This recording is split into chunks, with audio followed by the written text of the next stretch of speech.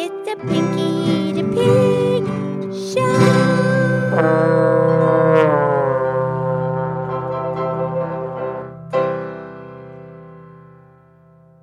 Okay, it's me, it's Pinky the Pig, and it is time for the Pinky the Pig podcast show. And I'm here with my excellent friend Mildred the cow, Mildred the Moo Moo Cow. Hi, Pinky. How's Pinky today?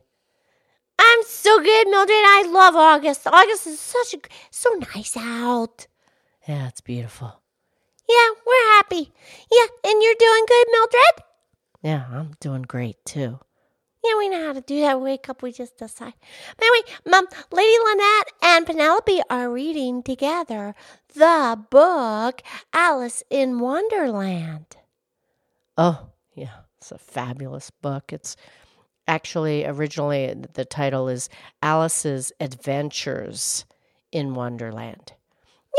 Yeah. Either way. Right. Yeah, it's such a great book. They're having so much fun. Here's the thing. I don't want to tell the whole story because I don't want to wreck it. No. But can I just tell a little bit? Well, sure. Okay, so here's the thing. There's this little girl. Her name is Alice. Right. And she's walking along in the woods. Right. And there's a rabbit hole. You know, because the rabbits, they dig a hole in the woods and then it's where to live down in and they're safe down there. Right. And Alice is walking along. She falls down in the rabbit hole. She tumbles down and now turns into this crazy long deep hole. And now she gets under the earth and there's like all these animals that live down there. And they're like people and animals at the same time. They're characters. Right. There's a white rabbit and a cat and a caterpillar and a mouse and a turtle. And then the one guy, he's human. That's the Mad Hatter. Correct. But the animals that she meets are kind of like humans. Yeah, Pinky, there's a term for that, an animal that's kind of like a human. The term is anthropomorphic. Anthropomorphic. Right. And what is that? It's kind of like you and I. I mean, you're a talking pig, I'm a talking cow. We're anthropomorphic. Yeah, we're anthropomorphic. Just like all the animals that Alice met down underneath the ground.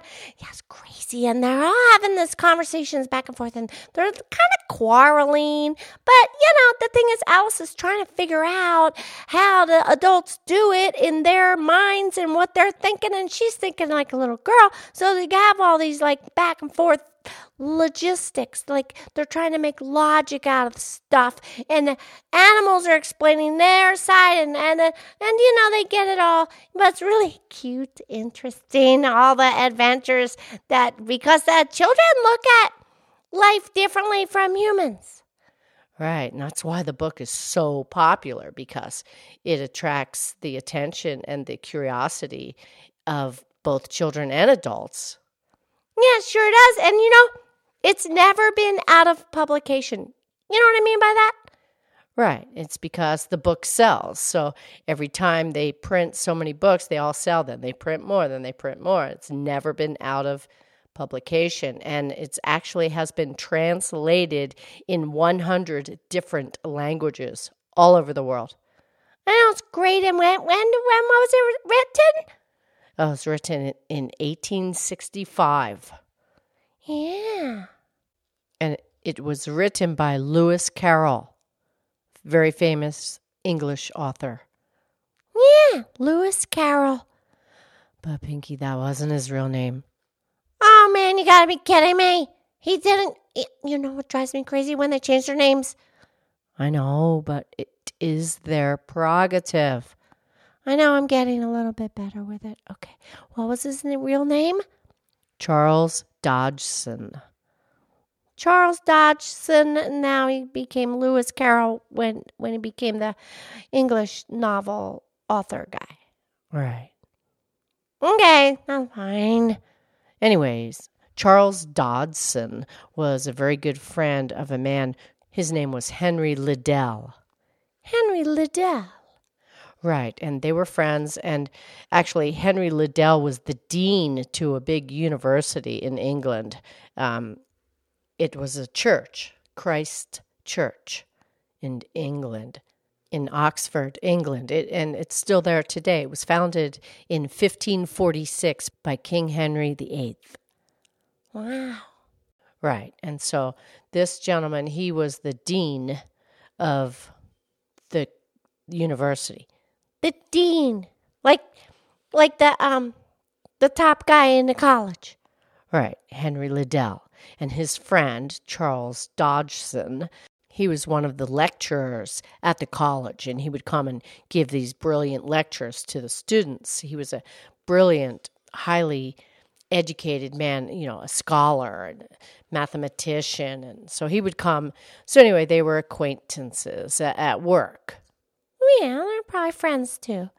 Right, so they go on this boat trip in England from one town to another. It's like 5 miles up the river, and Henry Liddell, he brought his 3 young daughters on the boat trip.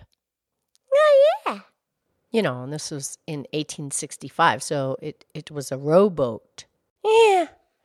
So anyway, they're on this trip together, and the 3 little girls, and the middle girl, her name was Alice, and they talk to Charles Dodgson, and they ask him to tell them a story while they're on the boat trip. Yeah. And, he's so brilliant. He just had such a vivid imagination, and he was a storyteller anyway. So he just, comes out with this great story, and that was the whole inspiration for Alice's Adventures in Wonderland from these 3 little sisters. Ah, cute.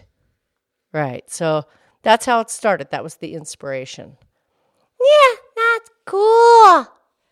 And then in the beginning of the book, when he did write the book, he put this beautiful poem that he wrote, and it kind of tells about the 3 little sisters.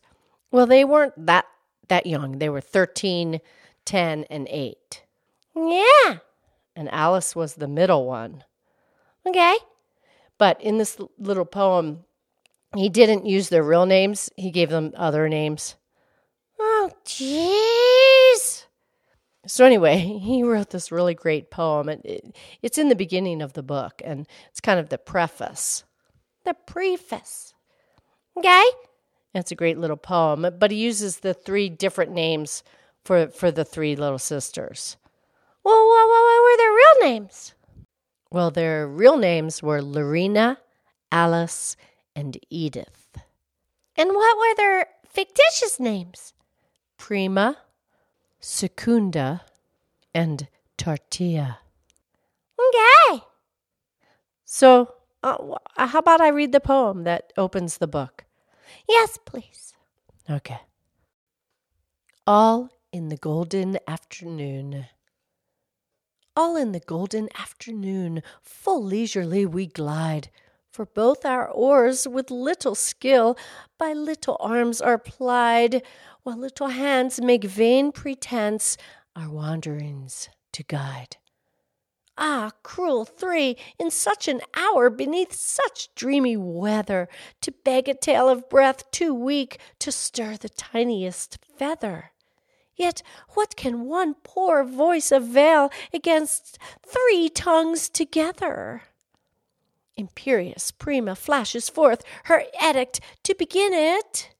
In gentler tones, Secunda hopes there will be nonsense in it, while Tortilla interrupts the tale not more than once a minute.